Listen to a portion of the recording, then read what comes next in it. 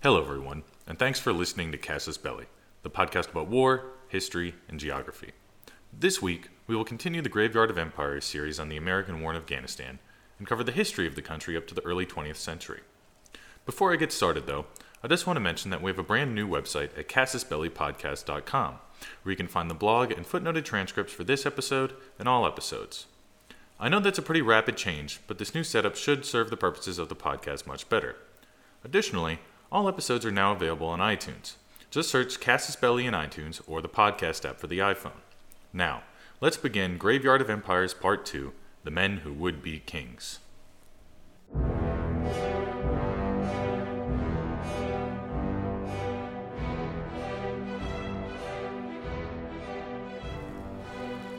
As we briefly discussed in Part 1 of Graveyard of Empires, Afghanistan is often described as a failed state due to the ongoing instability within its borders and the kleptomania that dominates its politics.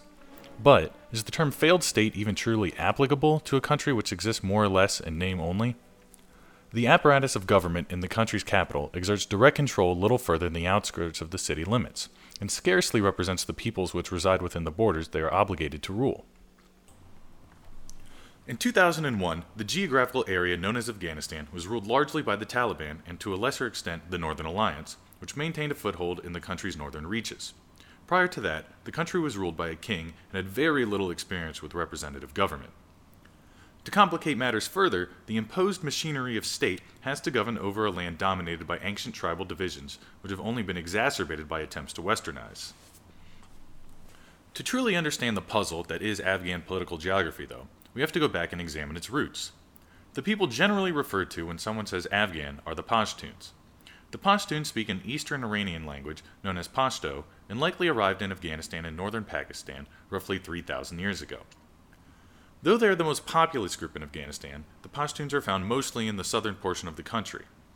In the northern marches, various other ethnic groups prevail. The Tajiks are the second most populous ethnicity, making up roughly a quarter to a third of the population. They also speak an Iranian dialect and are most heavily concentrated in the north. Prior to the 2001 U.S. invasion, the Tajiks comprised the bulk of the Northern Alliance.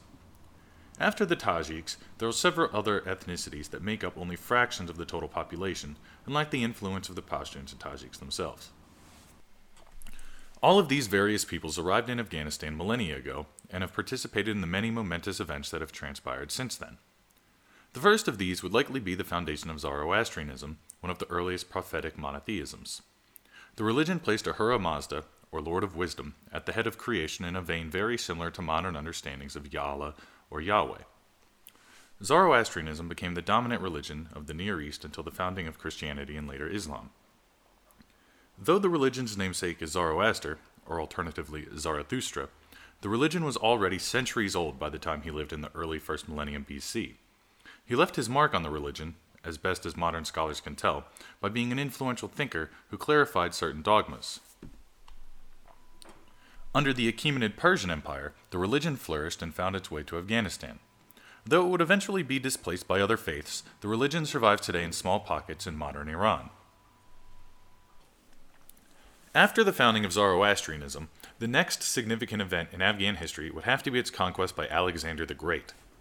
Arriving in about 330 BC, Alexander's Macedonian troops brought with them their Hellenic traditions and fused them with those of the locals.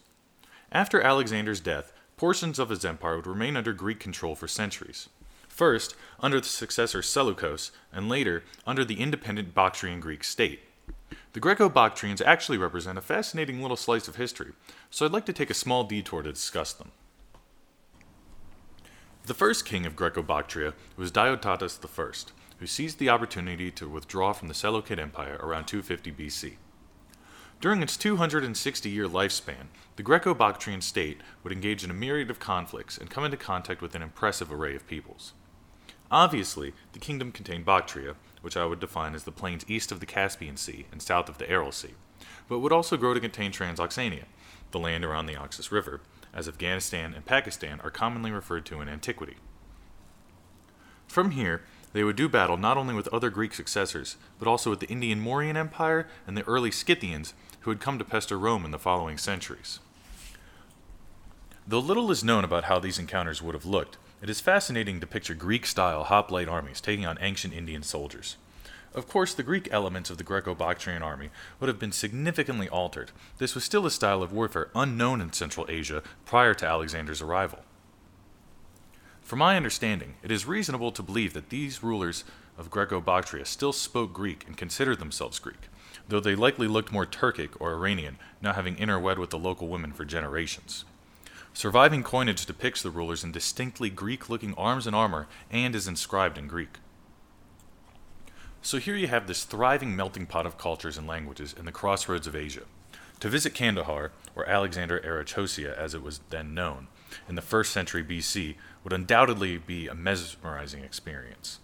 Additionally, the Greco-Bactrian rulers would come into direct contact with the Han Empire, and Chinese traders may well have been present in their kingdom, selling silken wares to Greek-speaking nobles.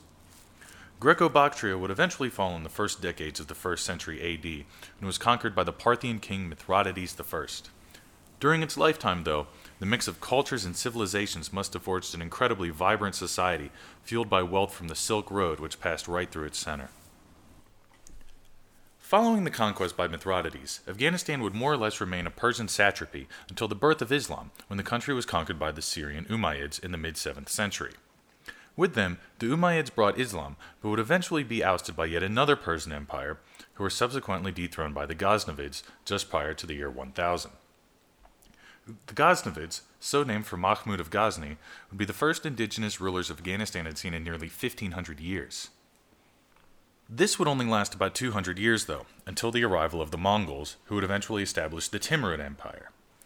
The Timurids suffered a humiliating collapse in the mid-16th century, leading to yet another period of Afghan self-rule. It was in this collapse, though, that one of the greatest empires the world has ever known would rise, the Mughals. In the wake of the Timurid fall, a man named Babur was able to seize control of Kabul and from there conquer most of the Indian subcontinent.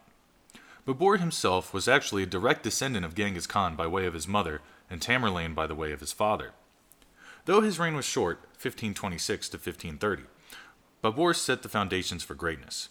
From his humble beginnings in Kabul, he conquered all of modern Pakistan and northern India. His successors would successfully reign their empire well into the 18th century when it finally collapsed. Under pressure from the expanding Persian Empire to the west, the Mughals would lose Afghanistan to Nadir Shah, paving the way for Ahmad Shah Durrani. Ahmad Shah Durrani is, in a sense, the founding father of Afghanistan, to the extent that he is often referred to as Ahmad Shah Baba, Baba being the Pashto word for father. As much as I'm tempted to go explore a little linguistic rabbit hole here, I'm going to resist it. But to anyone who is interested, it's fairly remarkable how closely related words for mother and father are across most languages. Anyway, back to Durrani. Born Ahmad Shah Abdali in 1722, most likely in Herat, he was a member of the Sadozai tribe and the Abdali clan. His early life is not documented well, but he spent most of his teenage years on the run from enemies from his family. His big break would come in 1740 when he was 18 years old, and Nader Shah of Persia conquered Kandahar. The Abdali clan allied with the Persian conquerors, and Ahmad, being an influential member of the clan, joined Nader Shah's retinue. There, he faithfully served the Shah in various staff positions, and he even gained the attention of a mystic who told the Shah that Ahmad would one day achieve greatness. When the Shah was murdered in a palace intrigue in 1747, Ahmad was well placed to benefit. He was already highly influential in court and was the rising star of the Abdali clan, which made up the bulk of the Shah's army. With his influence, he was able to seize control of the Abdali cohorts in much of southern Afghanistan. After driving off the non-Afghan elements of the Persian army, a tribal council known as the Loya Jirga was called. This council officially voted Ahmad king, or emir, but I will use king for simplicity's sake, of the Afghan tribes. To be clear, this council would have been composed entirely of Pashtun tribes, but offered him the legitimacy he needed to begin consolidating his power. After being elected king, Ahmad Shah Abdali began using the eponym Durrani, meaning pearls, a name supposedly pulled from his habit of wearing a pearl earring. He then changed the name of the Abdali clan to Durrani to reflect their new power and influence. Fortunately for the new king, the Persian occupiers had already done most of the heavy lifting in terms of pacifying the fiercely independent tribes. Thus, his consolidation of the Pashtuns was made that much easier and rendering his visions of conquest that much more feasible. and that is precisely what he would spend most of the next 10 years doing. He took his army north to Kabul and then the rest of northern Afghanistan, and carved roughly what would become the nation's modern borders. Additionally, he modernized the army and introduced artillery while conducting several raids into India.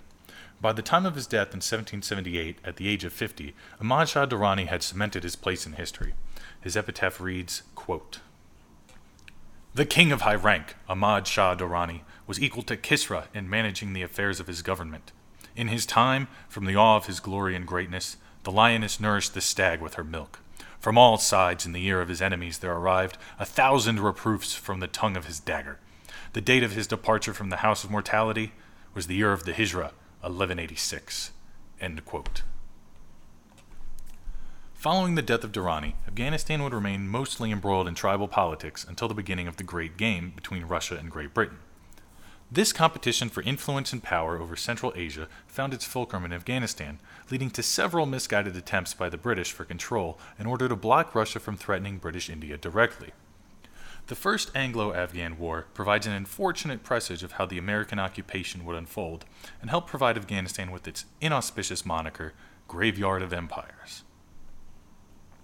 The First Anglo-Afghan War began as an attempt by the British to seize control of Afghanistan in order to block any potential moves by the Russians on India. Finding that the sitting Afghan ruler, Dost Muhammad, was unwilling to make satisfactory arrangements, the British chose instead to back a former king in exile, Shah Shuja. Shah Shuja had been ousted several decades before, but offered a convenient and willing puppet for British planners. So in December of 1838, the British began their march on Kandahar.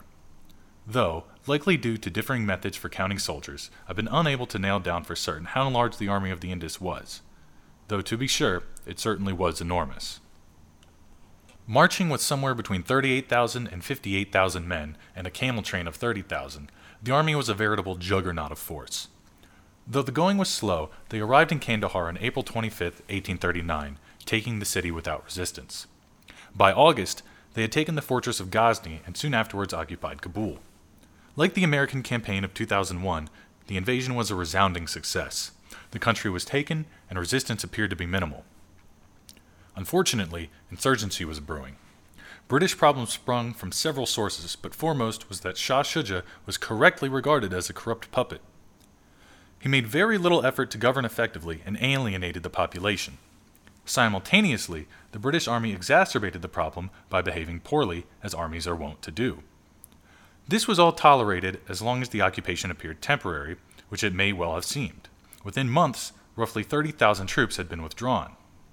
There remained about 8,000 British regulars and Indian sepoys, though. When the decision was made to allow families to accompany the soldiers, it became clear to the locals that the British were there for the long haul. In April of 1840, a British garrison at Kahan came under siege and a relief column was driven off. By August, the garrison had surrendered. Meanwhile, the newly elected Conservative Parliament in London decided to cut spending on the war. This left little money to improve positions or to pay off friendly tribes, leading them to cut supply and trade lines between Kabul and India. From here, problems only grew worse.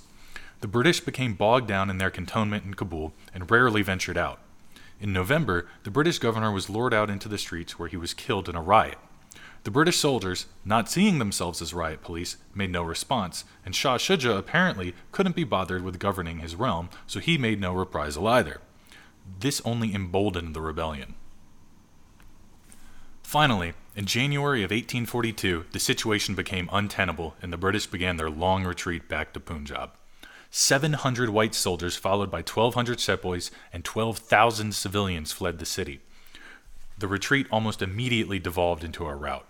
Along the way, the column was harassed, sniped at, and ambushed. Famously, on 13 January 1842, Dr. William Brydon arrived in Jalalabad with a pair of sepoys. He was the only white man to survive. Predictably, the British did not learn their lesson about military adventurism in Afghanistan. By the mid-1860s, they were again playing power politics with Russia in Central Asia. After their mild defeat in the Crimean War a decade earlier, the Russian Empire was on the march in the east, and by 1868 had incorporated Samarkand, now Uzbekistan. Slowly, but seemingly inevitably, this would lead to yet another disastrous military confrontation known as the Second Anglo-Afghan War. This was, of course, the height of the Great Game and the apex of British imperial might. The Union Jack flew over North America, the Caribbean, Europe, Africa, India, and Australia, and represented a truly global empire. The old adage that the sun never set on the British Empire was literally true. This was the age that gave rise to the romanticized world of British India that was immortalized in the works of Rudyard Kipling. Though the war wouldn't begin in earnest until 1878, the wind-up began as early as 1873 when the British and Russians agreed to divide Afghanistan into spheres of influence. Russia would have direct control over everything north of the Oxus River, and everything south would be Afghanistan, presumably in Britain's sphere of influence. The sitting Liberal government in London was happy enough with this arrangement, but when Disraeli's Conservative government was elected in 1874, it was bent on a more aggressive policy in Afghanistan. Acting on this, they occupied Quetta and effectively incorporated Baluchistan into British India. This was meant to be the first in several moves to consolidate more direct control over Central Asia, but it would prove to be the high watermark. The British Viceroy, Lord Lytton, soon dispatched an envoy to the Afghan king, Sher Ali, in an attempt to bring him into the fold of British India. The king refused, essentially telling the British to stick it. This may have simply led to more protracted negotiations, but for the arrival of a Russian delegation in Kabul in July of 1878. This spooked the British enough to prompt them to dispatch yet another envoy demanding Afghan acquiescence. When this was refused, the British felt they had one choice: to invade. In November of 1878, the British departed their camps in modern Pakistan and began the march northward. With news of their advance, Sher Ali sent counsel to the Russians, who advised him to simply sue for peace. This he clearly did not choose. In the meantime, the British had captured Jalalabad in January of 1879. Shortly, they would begin their advance on Kabul, but would not arrive before Sher Ali's death in February. Attempting to seize the opportunity presented, the British backed the ascension of Yaqub Khan, Ali's disfavored son. With Khan in power, the British were able to get a peace treaty signed that ceded the Khyber Pass as well as other areas of southern Afghanistan to British India.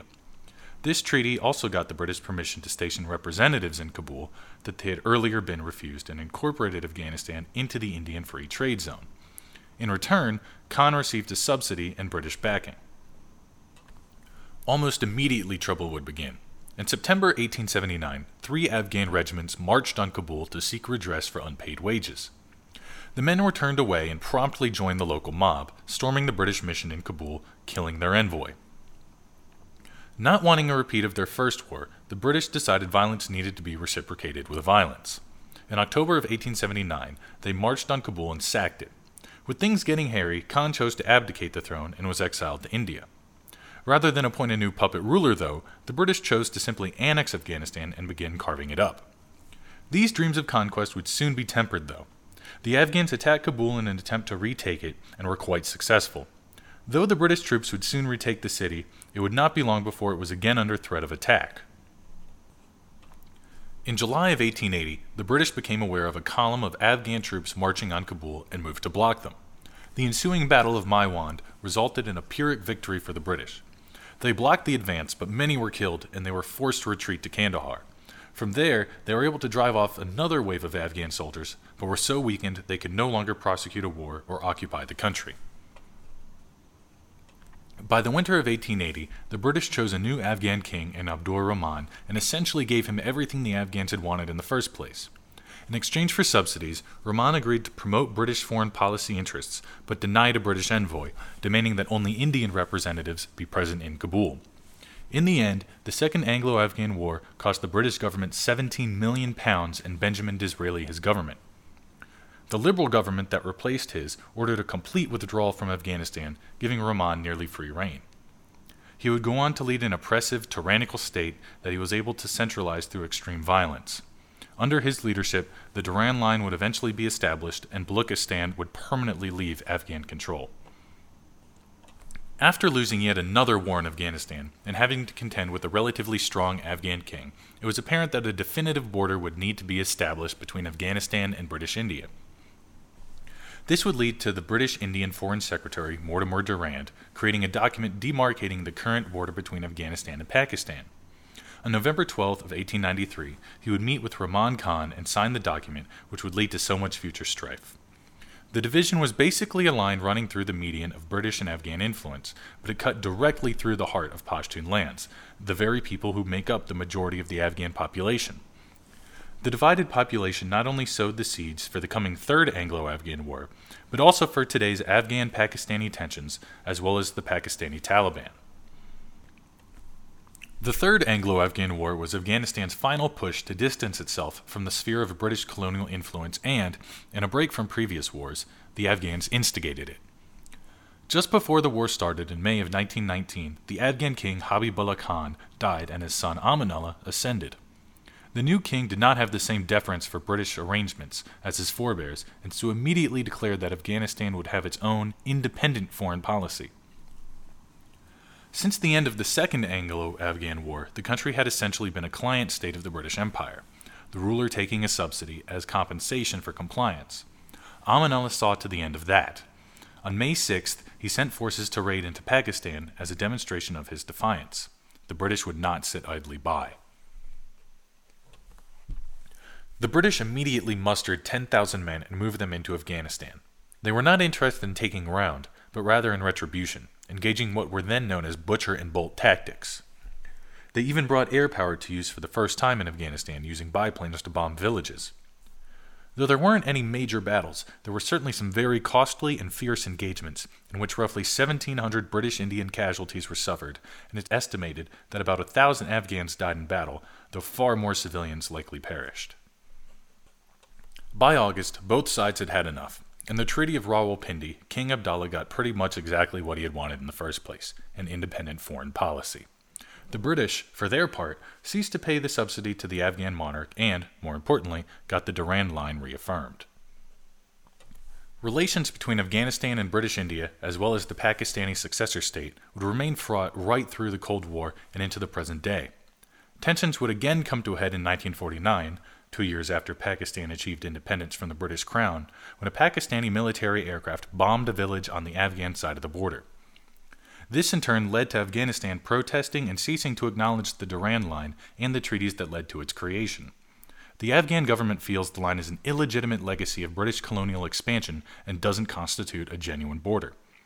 They hold that it is an issue for the Pashtun people to resolve and remain agitated toward foreign powers when they reference it. Of course, we would be remiss if we did not discuss the Soviet invasion of Afghanistan as it relates directly to the formation of the Taliban and the Mujahideen. I'm afraid we've more or less run out of time with this episode, though. In the next installment, we will investigate the origins of the Taliban and try to get an understanding of how they came to be the dominant political force in the country. We'll then return where we left off with the American occupation and the shifting strategies used by American commanders on the ground there. Before ending this episode, though, I'd like to leave you with the musings of Rudyard Kipling in The Young British Soldier. In what can only be described as a word of caution to would-be conquerors, he writes, "When you're wounded and left on Afghanistan's plains, and the women come to cut up what remains, just roll to your rifle and blow out your brains, and go to your God like a soldier."